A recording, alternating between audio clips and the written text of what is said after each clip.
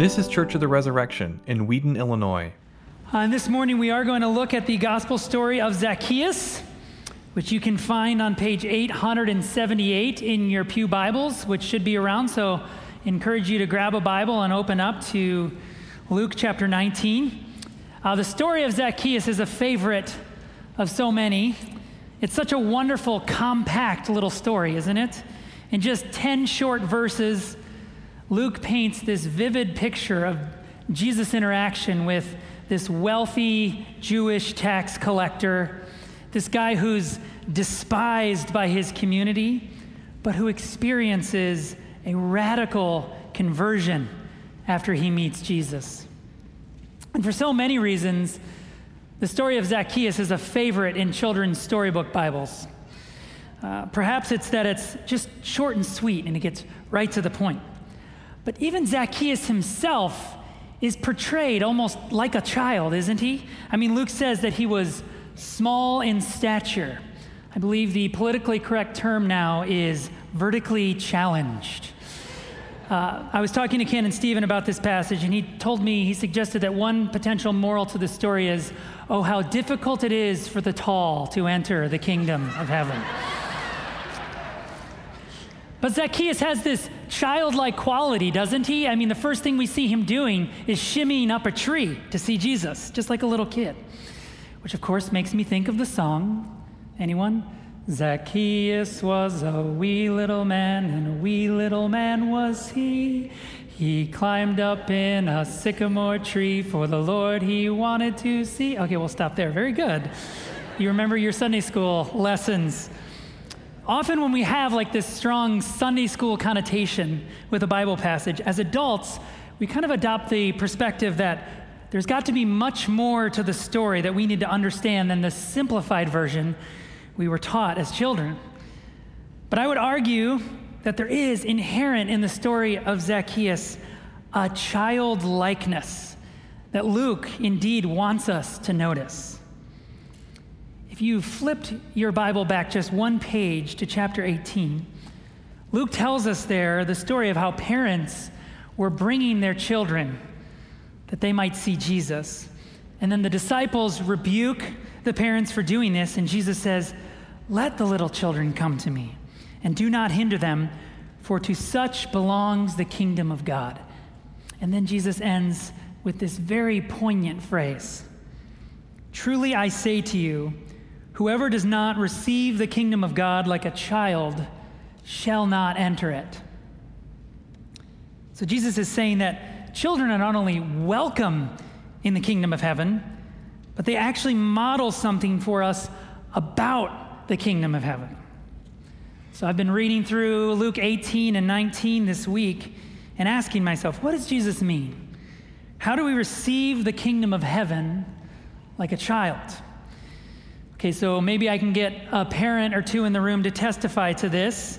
One thing about children, you might have noticed, is they are unashamed to declare precisely what they need. Am I right? I'm hungry. I'm bored. I'm tired. I want my mom. Or one of my favorites over the years, a kid walks in the room with a dejected face. "Dad, I need to tell you what I did." And then I learned they stole a piece of chocolate or something, and they just had to get it off their chests. A child is unashamed to tell you what it is they need.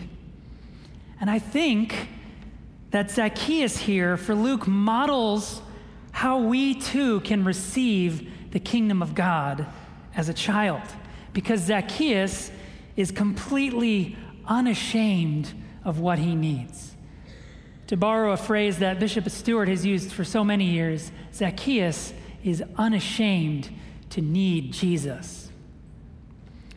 And what's really helpful is that Luke also provides us with a counterexample of how not to receive the kingdom of heaven like a child.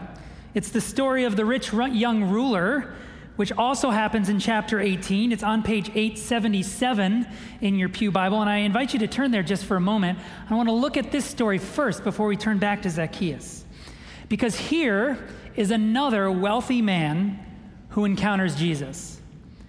But we quickly see that he doesn't want to look like he needs anything. Now, in all honesty, this guy appears to be an ideal citizen. He seems like the kind of man you'd be pretty happy if your daughter brought home to meet you someday. He's wealthy. He has a position of authority and respect within his community. And his conversation with Jesus actually suggests that he's very serious about his Jewish faith. But the conversation also reveals that this young man has a deep-seated self-righteousness. It all starts with his question. Good teacher, he asks, what must I do to inherit eternal life?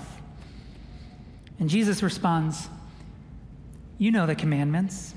Do not commit adultery. Do not murder. Do not steal. Do not bear false witness. Honor your father and mother. And then this young man's proud response to Jesus is, all of these I have kept from my youth. It seems like he's seeking to impress Jesus. But I love what the same passage in the Gospel of Mark says right at this very moment about Jesus, that Jesus looked at him and he loved him. And then Jesus says, one thing you still lack. Sell all that you have and distribute to the poor, and you will have treasure in heaven. And come, follow me. There's two amazing invitations that Jesus gives to the rich young ruler here. The first is, let it go. Lay it down. Lay down your wealth and possessions, your reputation, your sense of importance, because these things are actually blocking you from seeing the path, from seeing the person who leads to eternal life. And we face that same challenge, don't we? I mean, a lack of neediness is often considered a sign of maturity, as is just a sign, it looks like it's a sign of good planning.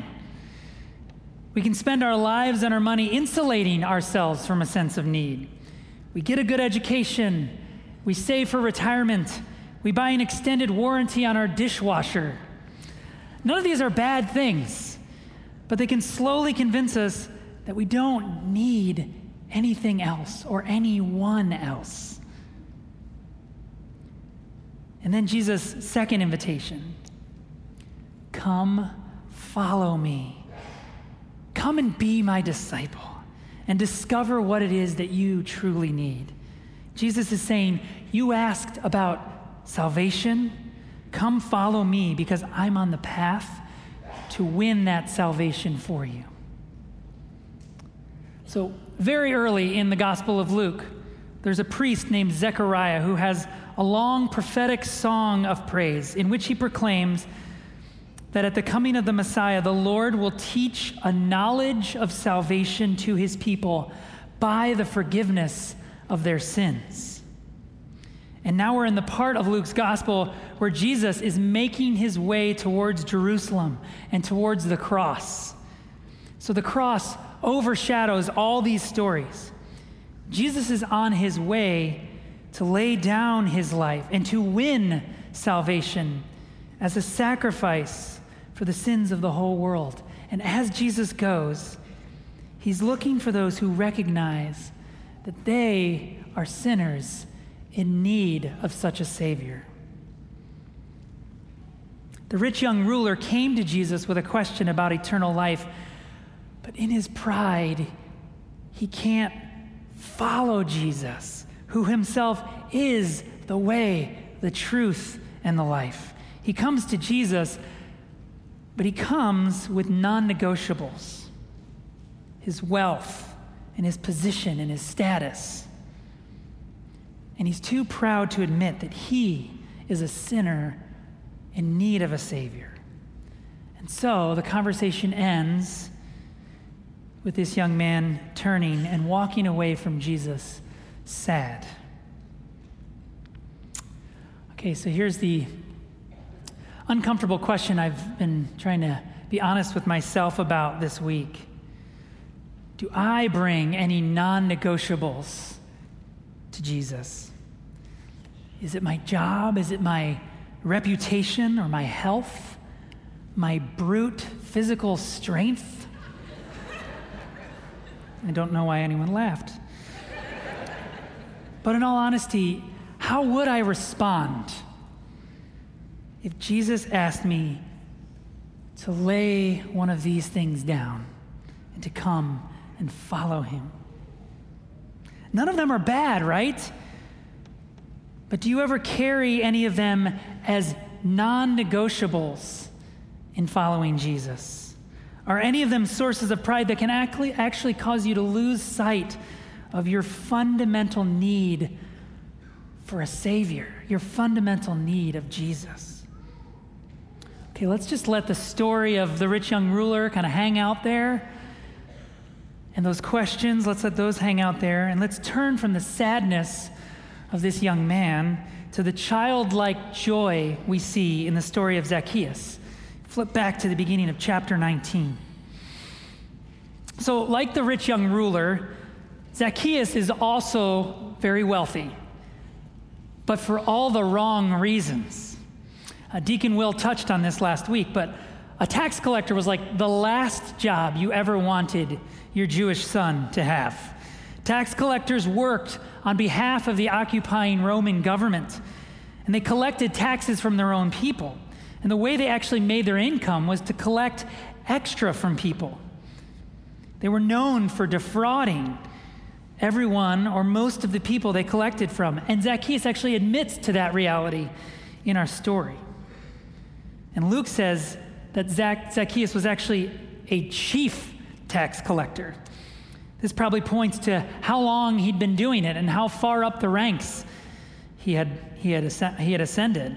So I was trying to think of some kind of contemporary parallel to a chief tax collector. And this story came to mind of several years ago when I bought a car. Okay, I've had lots of good experiences buying a car, so this is not a sweeping generalization. I want to tell you about this specific example I had one time.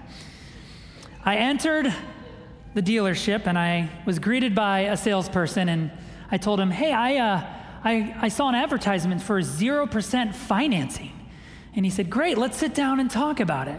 So the salesman sits me down at his desk, and behind his desk, kind of raised up a few steps, is this glass-encased office where a sales manager is standing, and his hair is slicked back. He's got a suit on, and he's kind of looking down at all the customers, sort of like sizing them up. And the first thing the salesman says to me is, well, sir, actually that 0% financing doesn't apply to the vehicle you'd like to buy, but here's what I can do for you. And he scribbles some numbers on a piece of paper and draws a red line and says, would you sign for that deal right here, right now? And I'm like, I can't even read your handwriting. 45 minutes of math I didn't understand, deals he keeps offering me. I'm starting to wear down. My eyes are getting bleary. And then he moves to phase 2. And in phase 2, he starts getting up from his desk, going up the steps into the sales manager's office. The sales manager looks at me, whispers something to the salesman. Salesman comes back down. He says, my manager has just permitted me to make this deal to you.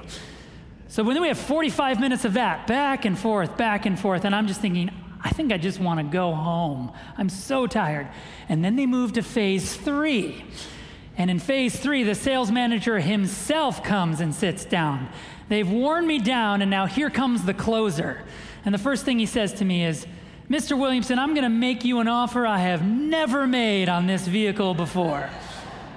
I have a hard time believing that because he was also using phrases like, don't worry about the math I'm doing right now, but somehow, after another 45 minutes, completely exhausted, I'm walking out of there with a new car, with monthly payments that last way longer than I ever wanted, and the per month rate being way higher than I wanted to spend. And every time I walk by that car dealership, I still kind of get this little tick in my neck and shoulder. Okay, so imagine now that that's the only car dealership in town, and we all have had to purchase a car from this guy. And imagine that we all learn that he's actually overcharging all of us by a few $1,000s and pocketing the extra money, and there's nothing we can do about it. And we start to get a picture for how the people of Jericho felt about Zacchaeus. Everybody had a story of being swindled by Zacchaeus or one of his cronies. He was wealthy, but unlike the rich young ruler, nobody respected him. And that's where our story begins.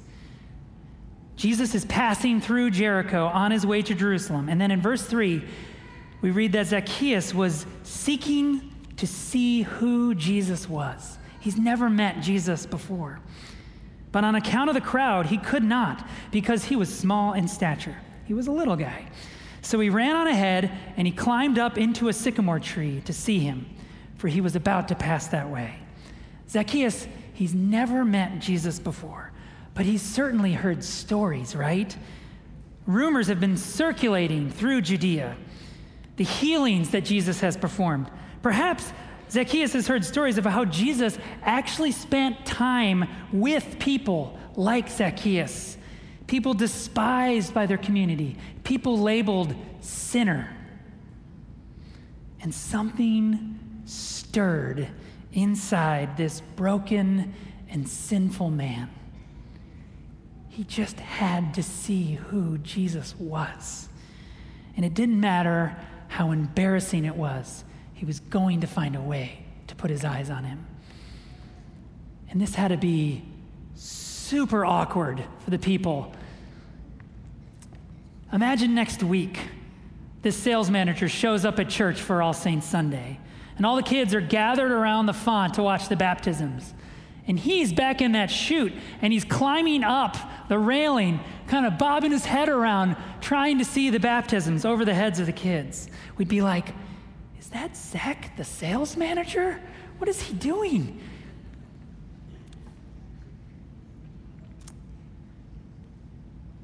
So then we come to verse 5. And when Jesus came to that place, he looked up and he said to Zacchaeus, Zacchaeus, hurry and come down, for I must stay at your house today. So he hurried and came down and received him joyfully. What I really love here, especially in comparison to the story of the rich young ruler, is that Zacchaeus was simply seeking to see Jesus. He didn't bring a question. He didn't seem to have any other agenda. He just wanted to put his eyes upon him. And then Jesus sees him. I love that we don't know how Jesus knew Zacchaeus' name. It's like this little tiny Jesus miracle that just passes right by as we can continue through the story. He says, Zacchaeus, hurry and come down, for I must stay at your house today. And Zacchaeus scurries on down the tree, and in contrast to the sadness of the rich young ruler, Zacchaeus receives Jesus with joy. It's the joy of being seen by Jesus. It's the joy of being in the presence of Jesus. But then, of course, look at the response from his community, the people of Jericho, in verse 7. And when they saw it, they all grumbled. He has gone in to be the guest of a man who is a sinner. Okay, so the first thing to note about this statement is that it's completely and utterly true, right? Zacchaeus was a sinner. He was a notorious sinner. And Jesus has indeed gone in to be the guest of a sinner. So the problem is not that they identify Zacchaeus as a sinner. The problem is that somehow they've distinguished themselves from Zacchaeus. They seem to think that people who avoid certain sins are deserving of time with Jesus, while those who cross certain lines should have no access to him. So maybe the people in the crowd have an advantage in the fact that their sins, they haven't been as damaging or disruptive to their community as those of Zacchaeus had been. But Zacchaeus' advantage is that he knows that he doesn't deserve to be with Jesus. He simply knows that he needs to be with Jesus. So have you ever been offended by the gospel in this way? Do you ever think to yourself that Jesus' love for sinners, it shouldn't extend quite that far? Let's be clear, the people of Jericho had plenty of reason not to trust Zacchaeus, but that's a different thing. Even after he has a radical conversion, I don't think anytime soon they should be making him the church treasurer. But Jesus is on his way to the cross. He's on his way to die for the sins of the world. And as he says in the end of this passage, the Son of Man came to seek and to save the lost. And the thing about Zacchaeus is that he knows that he's lost. He knows he's a sinner in need of a Savior. And Jesus came to save sinners like Zacchaeus. Jesus came to save sinners like the woman caught in adultery. Jesus came to save sinners like me and like you. For all have sinned and fallen short of the glory of God. All of us need a Savior. All of us need Jesus. So once we move to verse 8, it seems like maybe we skipped over the dinner conversation between Jesus and Zacchaeus. Did Jesus confront him on his sin? We don't know. But Zacchaeus is not going to minimize his sin. He's not going to go easy on himself. There's no guile, there's no pretense in Zacchaeus. He stood and he said to the Lord, "Behold, Lord, the half of my goods I give to the poor. And if I have defrauded anyone of anything, I restore it fourfold." And Jesus said to him, "Today salvation has come to this house, since he also is a son of Abraham." There's this childlike excess to the restitution that Zacchaeus offers. The strictest form of the Jewish law in circumstances of fraud would require the offender to pay back 4 times the amount they had stolen. But Zacchaeus, he wants to do even more. So he offers to give half of his goods away to the poor on top of the required restitution. So there's this beautiful progression we see in Zacchaeus' encounter with Jesus. First, he just needs to see Jesus, to be in his presence. And like a little boy, he's unashamed to make that happen. And then once he's in Jesus' presence, he is fully, completely aware of his sin. And not only does he confess it, but in a true act of repentance, he turns in the opposite direction and he makes a radical amendment of life, an amendment towards a life of generosity. And so the conversation that starts with, "I must stay in your house today," it finishes with, "Salvation has come into this house today."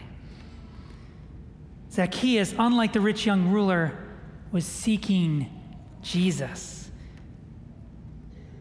And Zacchaeus is the one who, in seeking Jesus, finds eternal life. I also think it's interesting that Jesus doesn't make the same invitation to Zacchaeus that he made to the rich young ruler. He never says, "Come, follow me." So why is that? Well, perhaps it's because whereas the rich young ruler needed to be freed from his attachment to his position, his wealth and resources, his status, it looks like maybe Zacchaeus is called to stay right where he is. He's experienced radical transformation through his encounter with Jesus. And now he begins the long, slow work of rebuilding trust with the people in his community. The rich young ruler saw himself as a moral person, as a good person. Zacchaeus saw himself as a small person, as a sinner in need of a Savior. and he was unashamed to need Jesus. I read a quote from a Christian writer that I think sums up the difference between these two. This writer says, "A religion of morality devolves to a religion of self. It's powerless against our pride. But when a commitment to self collides with Jesus, then it's our pride that's powerless, and we know exactly where our hope lies." So, brothers and sisters, may the Lord protect us from a religion of self, that we would not turn away when Jesus asks us to lay something down and to come and follow him. And may the Lord give us the grace to follow the way of Zacchaeus, whose heart's longing was to see who Jesus was, who was unashamed to need Jesus. And in finding Jesus, he found salvation through the forgiveness of his sins. In the name of the Father, the Son, and the Holy Spirit. Amen. Thanks for listening. Our vision at Church of the Resurrection is to equip everyone for transformation. As part of that vision, we love to share dynamic teaching, original music, and stories of transformation. For more of what you heard today, check out the rest of our podcast. To learn more about our ministry, visit churchres.org.